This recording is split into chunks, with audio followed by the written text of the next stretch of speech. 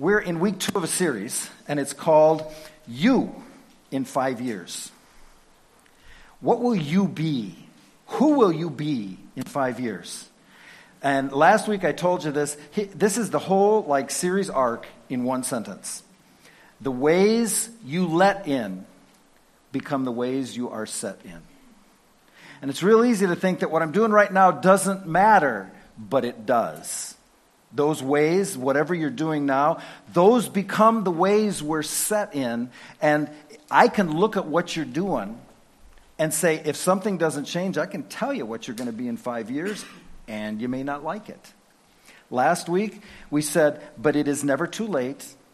It's never too late to start making the right decisions, to begin doing the right things. You remember last week, ongoing consistency is much more important than short-term intensity. We make the decision and we just keep doing the right things. It's really easy to fizzle, and we don't want to see that happening. So where are you going to be in 2024? For those of us who are, I don't want to say old, but older, when I say 2024, it's like, is that even possible? That's 5 years from now. Who will you be? If you're not going the right direction, here's my advice. Now is the time to get off the bus, okay? If you're not going the right direction, you don't get off when you're even further from where you want to be. Because we're not talking about, we don't want to just be a little bit better next week. A little bit better next month, a little bit better next week. That's good, but we're going big. We want to say, who will you be in 60 months? Because a huge part of that you're deciding right now. Now, we know that one of the times people make changes is when they come to some sort of crossroads or catastrophe or calamity in their life. That's when we make changes. Dr. Henry Cloud and John Townsend, I've heard these guys speak. They're phenomenal in this area, but I love this quote from them. We change our behavior when the pain of staying the same becomes greater than the pain of changing.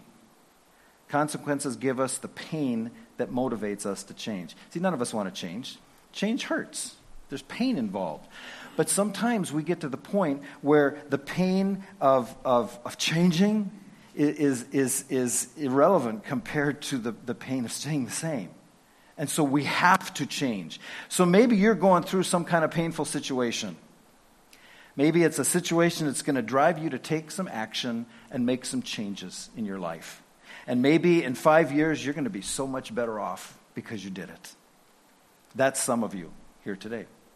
But maybe maybe you're coasting a little bit. Maybe things are not at the moment in the catastrophic mode for you, and you don't feel like you have to change. See, both of those situations are going to be covered today. When the pain of staying the same is greater than the pain of changing, as well as when we might be thinking more about change like this. Do I have to? I don't want to. Do I have to? I'm feeling like maybe there's a few changes, but I'm feeling no pressure, Do you hate it when people say that to you? You have to have this done, but no pressure. You know what that means? Pressure, but maybe you're not feeling it. And maybe you need to make a change, but it's harder to get motivated to make a change when there's no pressure. So what we're going to do today is we're going to learn from two great people. We've looked at a little in the past. One of them is Elijah. Elijah has been called the greatest miracle-working prophet in history. Just an amazing story about the things that he did serving God. And then we're going to look at his apprentice, Elisha. So I don't know about you, but I always kind of thought, it's like if I would have been the one writing the Bible, I would have had Elisha's name be a little different. Because Elisha and Elijah are like almost the same. It could have been, why couldn't it have been like, Bob or Tim or Fred or George or something? And I always mix those up. I always thought it was a little weird that they're so close. So today, throughout this message, I'm going to screw it up. It's just going to happen. I'll do it on purpose, really. But no. But names were very close. Elijah, he is this great prophet of old that did amazing miracles. He had so many amazing adventures. And God told him the person that was supposed to follow him, the person he was supposed to train to be his replacement when the time came. That's where we pick up the story. Elijah is actually just coming out of a pretty bad funk at this point. And that will often happen to him and to us after great events. There's kind of a crash a little bit. And God is in the process of encouraging him and telling him, you're going to go find this one that's going to be your apprentice and replacement someday. So that's where we pick up the story. In 1 Kings 19, starting in verse 19, it says this. So Elijah went from there, this place where he was staying, where God was picking him up, and found Elisha, see, it sounds the same, son of Shaphat, and he was plowing with 12 yoke of oxen, and he himself was driving the 12th pair. Now, this is very important. I don't know if you've ever thought about this before. This really hit me this time as I was reading this. This guy, Elisha, he was wealthy. He was very wealthy. See, most people of that day, most people couldn't afford an ox to help them with the chores around the family farm. It would be like having a really nice tractor. And most people couldn't afford that. It's not cheap. This guy's family had 12 pair of oxen. That's like a fleet of tractors or combines.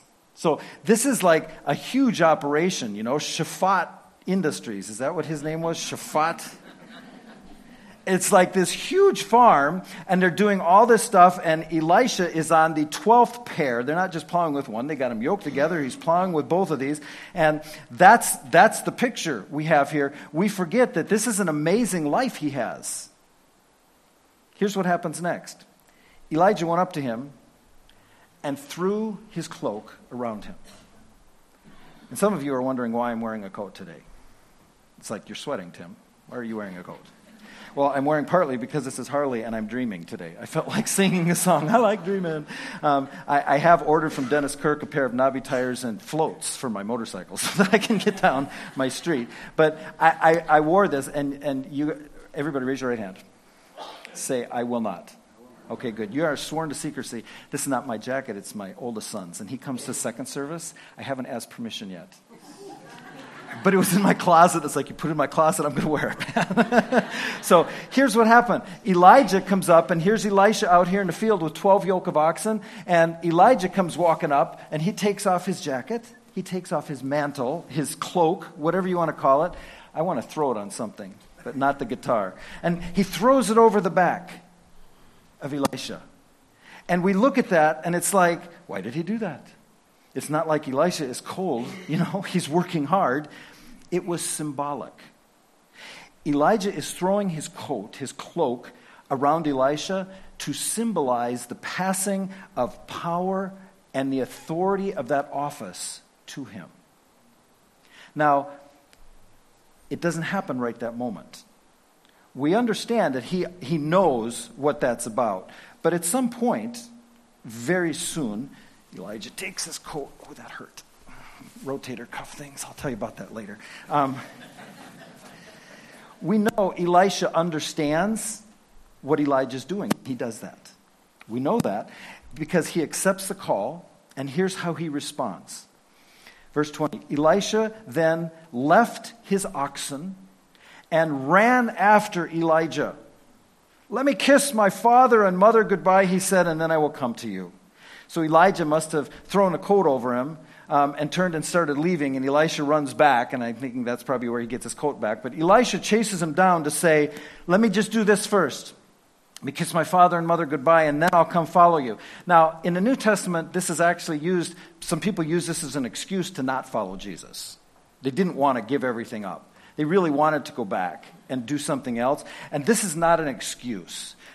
We know this partly because of what he did in a moment, but we know it also just because the word kiss, it's a verb, the verb tense of this is not just, I'm going to go and kiss my mother and father goodbye. It's, there has been this ongoing relationship that's really good. And now, for the final time, I'm going to kiss them goodbye.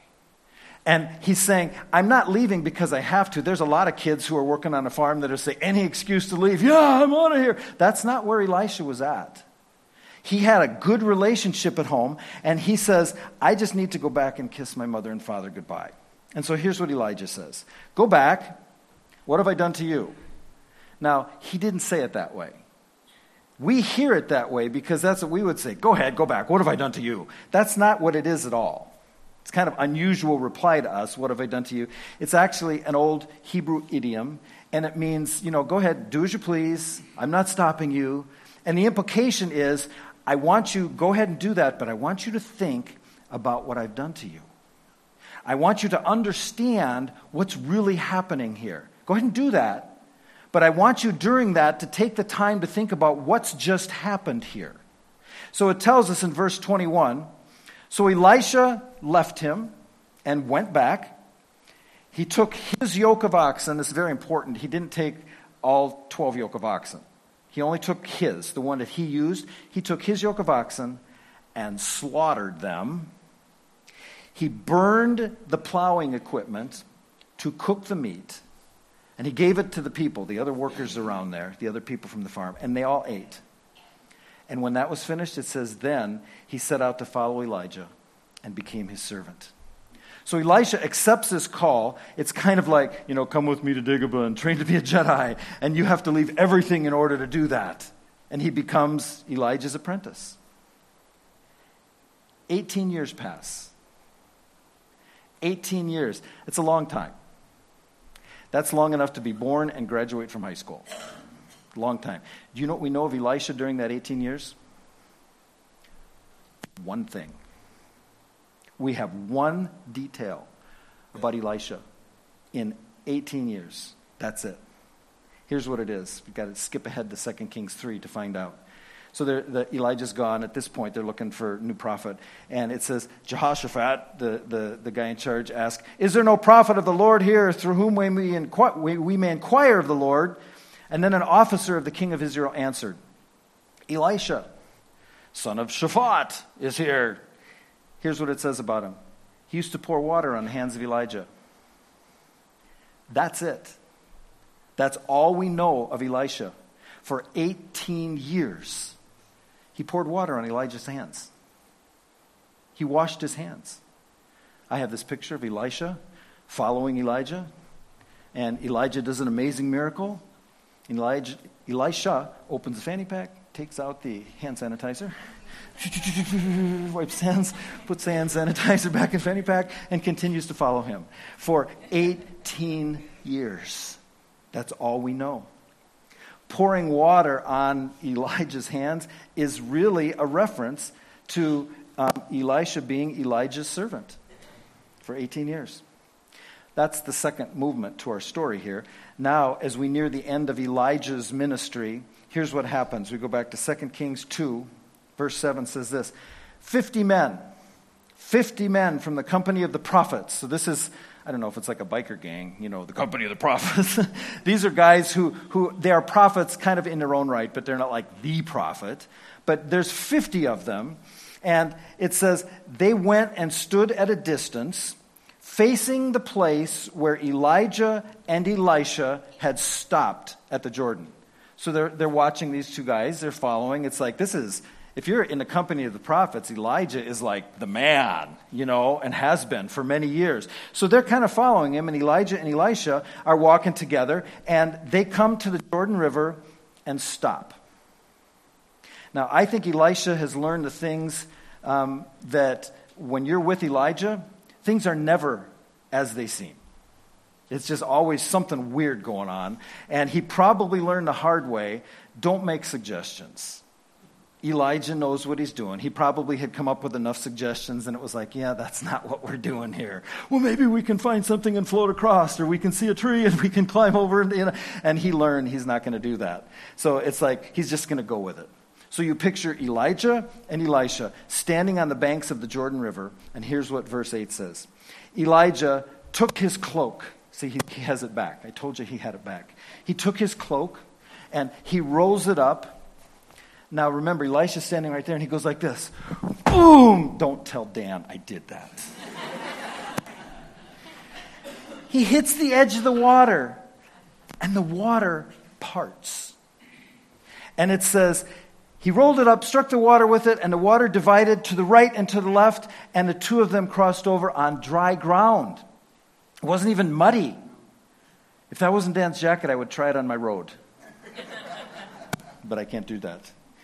They walked over on dry ground. Elijah, Elijah does that and then starts walking over. It's like, and Elisha, he's seen a lot of miracles and it still impresses him. And I'm wondering what those other 50 people are thinking as they're off in the distance, they're watching it as well. And it said, when they had crossed, and I know he picked it up again. You'll find out how I know that in just a minute. He picked it up and put his cloak on again so that everybody could see it. And it says, when they had crossed, Elijah said to Elisha, tell me, what can I do for you before I am taken from you? So you see this. He said, you've been my apprentice. You've been my Padawan for 18 years. You know, the whole hand sanitizer thing. And 18 years, and I'm going to be going. What can I do for you before I'm gone? That's what he's asking him. I absolutely love Elisha's answer. It could have been 1,000 different things. But here's what Elisha says. Let me inherit a double portion of your spirit. That's what Elisha asked for. What he wanted was not so that he would look good. He wanted to be able to serve God like Elijah had. He wanted to have that power like Elijah had, not for himself. He wanted God's Spirit. But he wasn't content with, let me just do what you do. It's like, I want a double portion of it. I like that boldness that he asked that. That says so much about Elisha's character. I truly hope that that's what's in your heart as well. That you're not satisfied with just a little. You're not satisfied with I'll be a little better next week or next month, that you're going to go for it. Because God wants to do immeasurably more than all we ask or imagine according to his power that is at work within us. That's what he wants to do for you. You see, too many people pray small prayers. The problem with small prayers is that you just might get what you ask for instead of what God wanted you to have all along. Because he has amazing things for you. And so Elisha says, I'm going for it. What can I ask for? Here's what I ask for. I don't just want what you have. I want a double portion of it. It's like, go big or go home. I love that. So here's what Elijah said. You have asked a difficult thing. Yet, if you see me when I am taken from you, it will be yours. Otherwise, it will not. Is anything ever easy with this guy? It's like, yes or no? Come on. It says, nope, if you see me when I'm taking from you. I think he's messing with Elisha a little bit. And I'll explain why in just a moment. But here's what I see in my divine sparked imagination. I see Elisha now. I don't know if this was like 2 minutes later or 2 hours later. I have no idea. But here's how I picture Elisha. I'm not blinking. I'm not turning away, because if I turn away and you disappear, I don't get it. I'm not going to miss this. And I see him doing that. I don't want to miss this. And here's what happens next in verse 11. As they were walking along and talking together, suddenly a chariot of fire. So you get the picture. A chariot that's on fire, but not burning up. And horses of fire appeared and separated the two of them, came between Elisha and Elijah. And here's where some people get this mixed up. Those people, there are many people who are like church people, and you say, what happened to Elijah? Oh, he was taken up in a chariot of fire. No, he wasn't. That's not what it says. It says there was a chariot of fire and horses of fire that came between them, and Elijah went up to heaven in a what? A whirlwind. It's like, and the whirlwind, this word is lightning and wind and thunder and craziness. And we see this horse and chariot of fire separate them. And here goes Elijah up in this whirlwind with the lightning flashing and everything's crazy. That's how I know that Elijah was messing a little bit with Elisha. If you see me when I'm taken up, it'll be yours. How could you miss that? Well, that happens every day. So Elisha sees this, obviously, and cried out, my father, my father. It's a term of endearment. He's followed this guy for 18 years. The chariots and horsemen of Israel. This is not the first time they've appeared. Not the first time Elijah has seen them, not the first time Elisha. Elisha is actually going to have another incident later on that I think is just really cool, and it will probably really spark his memory, where their army is standing there, and he has his guy with him, his apprentice with him, and this guy is scared, and Elisha said, because the army that they're facing is 10 times their size. Elisha says, don't worry. Those who are with us are greater than those who are with them. And the guy's like, you can't count, Elisha. And Elisha prays to have that servant's eyes opened, and he sees that the hills are surrounded with chariots and horses of fire. These are heaven's armies. And it says, Elisha then saw him no more. These are the chariots and horsemen of Israel. And he sees Elijah go away, and Elisha doesn't see him anymore. Elijah didn't die. Went to heaven. It says, then he took hold of his garment. Elisha takes the coat he's wearing and tears it in two, because it wasn't his son's, it was his. And he could tear it in two. He tore his garment in two. One of the reasons is to show, I am done with my stuff for good. I am done with my old life for good. And here's what I picture. I picture Elijah's coat. He's taken up in this whirlwind, and the horses and the chariot of fire going. And you see this falling down. It kind of says that. As he's swept away to heaven, and Elisha's watching, he's disappeared, the horses and the chariots of fire gone, and the coat comes floating down. It says Elisha picked up Elijah's cloak that had fallen from him in verse 13, and went back and stood on the Jordan. So this is all he's got left of Elijah. He's gone up into heaven, and he walks back to where they started, and he's standing on the banks of the Jordan. And what he has now is his coat's gone, and he's permanently taking the cloak, the mantle that was placed on him temporarily 18 years ago, to symbolize one day you'll be the guy. He picks this up, and it says in verse 14, he took the cloak that had fallen from Elijah, and he had just seen this happen a few minutes ago, and he struck the water with it. He says, where now is the Lord, the God of Elijah? I don't think he was asking that question because he didn't know the answer. He was asking that question because other people were watching. There was 50 other people watching. And Elisha wanted them to know that same God that Elijah served is still here, and he's still powerful. And it says, when he struck the water, it divided. I don't know how much faith he had. It sounds like he had a lot. I know there would have been this thing in the back of my mind like, if this doesn't go, what am I going to do? But he sees it. He crosses over then. This story, Elisha then literally picks up the mantle and becomes the guy and does some amazing things. But this story of Elijah and transitioning to Elisha, there's 3 movements in this story that are very important for us to understand. As I said at the beginning, when you're at some kind of crossroads or catastrophe or calamity in your life, you prove you can change. Because you have to. You prove you can do hard things. We read about this all the time. People doing amazing things that they could not do any other way because they're at this horrible thing is happening, this catastrophe, this crisis is happening. We read about mothers lifting up cars so their kids can get out. We hear about all kinds of things that you can do if it's necessary. So my question is, what could you do if you had to? You could do a lot. But what do you do when there's not as much pressing? We still want to do great things. You still want to be what God wants you to be in 5 years. Here's the 3 movements, and I believe they are for us today. They apply to us today.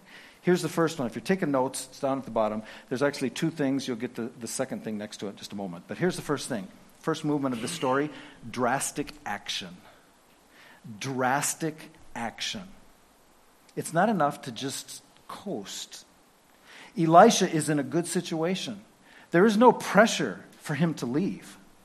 But in order for there to be change, there has to be drastic action. When there's a crisis, when there's a catastrophe there, we prove that we can do that. But sometimes it's not there. But there still needs to be change. And in order to do that, there has to be drastic action. He burned and ate the oxen. He burned the wood and ate the oxen. If I was doing the barbecuing, it would be burning the oxen. See, it's not because I'm no good at barbecuing, it's because that's how I like mine. So consequently, I'm not allowed to barbecue. That's okay. My son, whose coat that is the grill master. So here's what he's saying when he does that. There's no retreat. There is no going back. There is no quitting. Why is this necessary? Why is drastic action necessary for you to be who you need to be in 5 years? Remember last week? If you missed last week, go listen to it online. You won't get to see this cool thing, but it's on YouTube. You can find it. We looked at dominoes. And we saw how a domino can knock down the domino next to it if it's 1.5 times its size or less. And we saw 13 dominoes, the first one starting at 5 millimeters, end up knocking one down that was over 3 feet tall and weighed 100 pounds. In just 13 dominoes, that's how it happened. See, even though the first domino was small, it had to start somewhere. There had to be drastic action. Even though it might be little action, it had to be drastic action, because when you want to see something amazing happen, something's got to light the fuse. Something has to make you make that change, make that choice, take that action. Here's how Isaac Newton said it. I love Isaac Newton. Sir Isaac Newton. He said, we have to overcome inertia. He came up with among many, many other things, the laws of motion. And they apply directly to this, and they apply to your life. And the first law of motion is, it's kind of two-pronged. An object at rest tends to stay at rest unless it's acted upon by an outside force. An object in motion will tend to stay in motion unless it's acted upon by an outside force. And I think it's fascinating that the word inertia, one of the words that comes from the word inertia is the word lazy. So when there is more mass, more inertia required, when there is more mass, that requires more force to change. When the bigger something gets, the more force it requires to get it going and to get it moving. What that means for us is the longer you've been lazy, the harder it is to move, the harder it is to change. I winced a few minutes ago when I put that coat on. I had this rotator cuff thing going on, and we're blessed to have some brilliant people in our church, and one of them has given me a thing that are some stretching exercises and things that I need to do in order to make that good. And I got to say, don't like it at all. And it's very easy for me to say, oh, I don't have time to do that today. It takes a long time. But here's what happens. If I decide if I don't do that, it's not going to end well, so I have to do it. So I kind of get down and I do the first one. If I can do the first thing, then I can do the next thing. And then I can do the next thing, and pretty soon I'm done. That's that way with exercise for anybody, you know. It's not like you have to go out and run 10 miles. Sometimes you just have to get off the couch. But we have to do something to overcome that initial inertia. And the longer we've been lazy, the harder it is to change. The most energy needed for change gets spent overcoming inertia. We're thinking all these things down the road, how bad it's going to be. And really, the hardest part is just right at the beginning. Both mental and physical. Just getting the things going. How many of you have pushed a car? If you know my cars, you know we push cars a lot at my house. If you push a car, you don't just walk up and, push the car. I mean, it's a Suburban, first of all. It's heavy. And so what happens is you grunt and you push a little bit, and pretty soon it gets moving. And once it gets moving, you can get it going. I do this once a week or more at my house, not push a car. I have this example in my life when I mow my lawn. And the grass is turning green. Someday I'm going to actually be able to mow my lawn again. I'm actually excited about that. I have a couple trailers, old trailers in my yard. One of them is a big old gravity box, and they're heavy. and it sits in the yard, and I don't want all the grass growing up under it. So every time I mow, I have to move the gravity box. Now, I could unhook things and hook up to it and pull it out of the way and do all that, but that takes more time than I have. So what I do is I stop the mower, I put the brakes on, I get out, I take the blocks away from the wheel on the gravity box. I learned the hard way that in a very bad storm, the wind can blow it and tip it over, and it doesn't end well.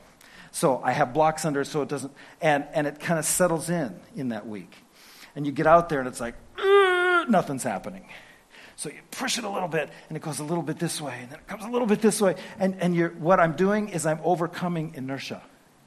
I'm getting it out of its rut. And I'm pulling this, I don't know what it weighs, 1,700 pounds or something. I'm pulling this thing, and once I get it out of its rut and get it moving, I can move it 30 feet out of the way. And then hurry up and grab the blocks and put them under the wheel again so it doesn't roll down the hill. Because once I get it moving, it moves. But it's that initial getting it going. See, this is one of the reasons this drastic action is necessary, because we have to overcome inertia. Drastic action is one of the reasons why, just one of the reasons why when you get baptized, for instance, you get all wet. Because it's a drastic action. We're saying, I'm going all in for Jesus. He died, was buried, and rose for me, and I am going to go all in for him, and I come out excited, and we've seen that over and over as we've baptized over 300 people at Journey North Church. It's very exciting. Maybe that's your step. Maybe you need to turn from something. You need to quit something.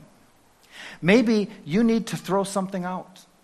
Maybe there's something that's messing with your life, and you know if it keeps going in 5 years, it's probably not going to end well. And you've rationalized it and justified it, and you need to throw it out. Maybe you have something going on in here, and you need to share this hurt, the hurt habit or hang up. You need to share it with someone in a small group, some accountability partner, some person from CR, because we know the revealing of feeling is the beginning of healing, and we know that the initial thing is the hardest part of it. Maybe you need to break up with someone. If you're married, I am not talking to you. I'm just saying, if you're dating someone, maybe you need to break up with them. Maybe you need to delete some contact information from your phone. Maybe you know that it's taking you the wrong direction. I had to get to that point in my life those many years ago that I had to stand before God alone and say, I am tired of being a phony. And what I had to do took drastic action. I was metaphorically burning the yoke and cooking the oxen. And it was done. There was no going back. There was no turning back, because change in our life requires drastic action. The second movement of our story is steady progression. Just steady progression. Slow and steady. 18 years of pouring water. See, drastic action is what tips over our first domino. And then comes steady progression, consistency, not giving up. He didn't give up for 18 years. He might not have, he thought I'm going to follow the prophet Elijah. I'm going to do all these amazing things. And for 18 years, he puts water on his hands. But he's learning during that time. See, we have to remember that we sow and we reap in different seasons. It's not like you plant it and then it grows. Different seasons. It's day in, day out. We keep sowing, we keep watering, we keep dreaming. That's why we say, Jesus, coffee, repeat. Jesus, coffee, repeat. We do the right things. And when you do the right things over time, that's how you get where you want to be. And sometimes it feels like all they've been doing is, putting the sanitizer on this guy's hands. And it's too easy to quit. Here's what John Maxwell said. Improvement doesn't happen in a day, but it must happen daily. We can never give up. It's drastic action, but it's followed by steady progression. And then the third movement here is enjoy momentum. We enjoy the momentum that it's created, because all of this momentum All of this, what we're doing, the drastic action and the steady progression, leads to this momentum, because inertia, we talked about inertia, it's a double-edged sword. An object at rest tends to stay at rest unless acted upon by an outside force. But an object in motion tends to stay in motion unless acted upon by an outside force. It's way easier to steer a car that's moving than standing still. How do you like bowling? Like to bowl? Did you ever kick a bowling ball? I haven't. I have watched, I won't say who, little kids do that once. Very seldom do they do it twice. You could kick a tennis ball, but you ain't going to kick a bowling ball more than once, because not much is going to happen. There's mass there, there's inertia there. But it's magic when you correctly get it going. It takes a little drastic action. It takes this ongoing progression, this steady progression. But when that gets moving, good things can happen. That's how you knock the pins down, not by kicking the bowling ball. But this momentum we get to enjoy. Space shuttle. It's kind of going to become a thing of the past, but I have a spot in my heart for that. I was actually in Florida for one of the launches with my parents down there, and I was a ways away from it, and you could feel the ground shaking and the roar in your chest. I don't know if you know this, but it takes more fuel to take off than the whole rest of the mission put together. It has to break free. You have to break free. Whatever is going on, maybe there's some catastrophic crisis happening in your life, and it's going to cause you to prove that, yep, I can change. But maybe it's not. And you realize, but I don't want to be where I am right now, 5 years from now. That's not who I want to be. And it will take drastic action for you to break free. There's another part on your outline there next to where you wrote those three things. Drastic action is always unbearable. This isn't up on the screen, don't worry. It's unbearable. We don't want to make those changes. But in order for something better to happen, we have to take drastic action. That's unbearable. The steady progression that is over time, that is going to be not just days and weeks, but months and years. That's uncomfortable. It's not always exactly what we want, and it's easy to quit. You realize what happens when you quit. You have to start over. You have to overcome the inertia all over again. So it may be uncomfortable, but don't quit. When you enjoy momentum because you followed through with that, that's when it will become unstoppable. Unstoppable in Jesus' name. I think about that. I was going to say every day, but it doesn't happen every day. My watch in the morning dings. It sends me a message, and I look at it, and it says, here's what you did yesterday. Like, for instance, I closed all 3 of my rings for exercise stuff yesterday, and it said, great job closing all 3 rings, Tim. You're unstoppable. Do it again today. It's kind of depressing when it says, great job. You closed 3 rings on Wednesday, and it's Saturday. That's when it's not good. I want to hear that I'm unstoppable. And you know what? It's not because of me. It's not because of you. We can be unstoppable because of Jesus. Elisha went through 18 years of stuff that everybody else would look at and say, that ain't much. But he did it. And because he did it, he got to enjoy that momentum and had an amazing ministry. Who are you going to be 5 years from now? Because it starts today. Yeah, it starts with some drastic action. But it will be worth it. I'd like you to close your eyes, bow your heads and close your eyes as we pray. We know, Father, that change is never easy. It's always painful. And often we won't change until we absolutely have to. And my prayer, Father, is that even if we're not in a position right now where we're going through something that is making us have to change, I pray that we would know that who we are right now is not who you want us to be 5 years from now. That your plans are more than we could ever think or ask or imagine. And because of your power that works in us, we can see that come to fruition. I pray that we would hear from you, and whatever that drastic action is you're going to ask us to take, that with your strength and your power and your courage, we would be able to do that. And Father, for anybody listening to this who's never taken that first step, that first drastic step, that first drastic action of saying, I'm tired of either being a phony, or I'm tired of trying to do this by myself, knowing that it doesn't work, I need Jesus. I need that relationship with God that only comes through Jesus, who said, I am the way, the truth, and the life. So, Father, I pray right now for anybody listening to this who's never taken that first step, that they would have the courage to say in their heart to you, today is the day. I'm turning everything over to you. I'm burning the plows. I'm not going back. I'm going to follow you. And I know that it's not going to be an easy road, but I know that I won't ever have to do it alone, that you'll be there with me. That in simple faith, they would say, Jesus, I don't understand it all, but I come to you today. I believe that my sin has separated me from God, and I believe that what you did on the cross for me paid for that. I claim that today. I claim you today. I receive you as my Savior. So, Father, I thank you for the many different decisions that are being made today, and I pray that we would be able to overcome that inertia by your power and stick with it by your power so that we could enjoy that momentum and be who you created us to be. We love you, and it's in Jesus' name we pray. Amen. Thank you.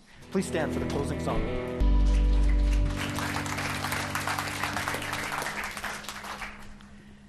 One of the things we like to say here is, at Journey North Church, we're all screwed up. But we're getting better. The only way to get better is to take those steps. See, what we just sang was what God is doing. He is relentlessly pursuing you. Because whatever rut you're in, whatever thing that's holding you down, that's not where He wants you 5 years from now. He wants to be moving, and you might be thinking, well, things are going pretty good for me. You probably need change more than the rest of us then. Because He has more than you could ever ask or dream or imagine in store. Let Him do that. Let's pray. Father, thank you so much for that amazing, relentless, reckless love of God. That you pursued me. That you pursue us. Even when we are against you, you are pursuing us. That we can come to you and you will be there with open arms and never leave us or forsake us. Father, thank you. We love you, and it's in your Son, Jesus' name we pray. Amen. Thank you.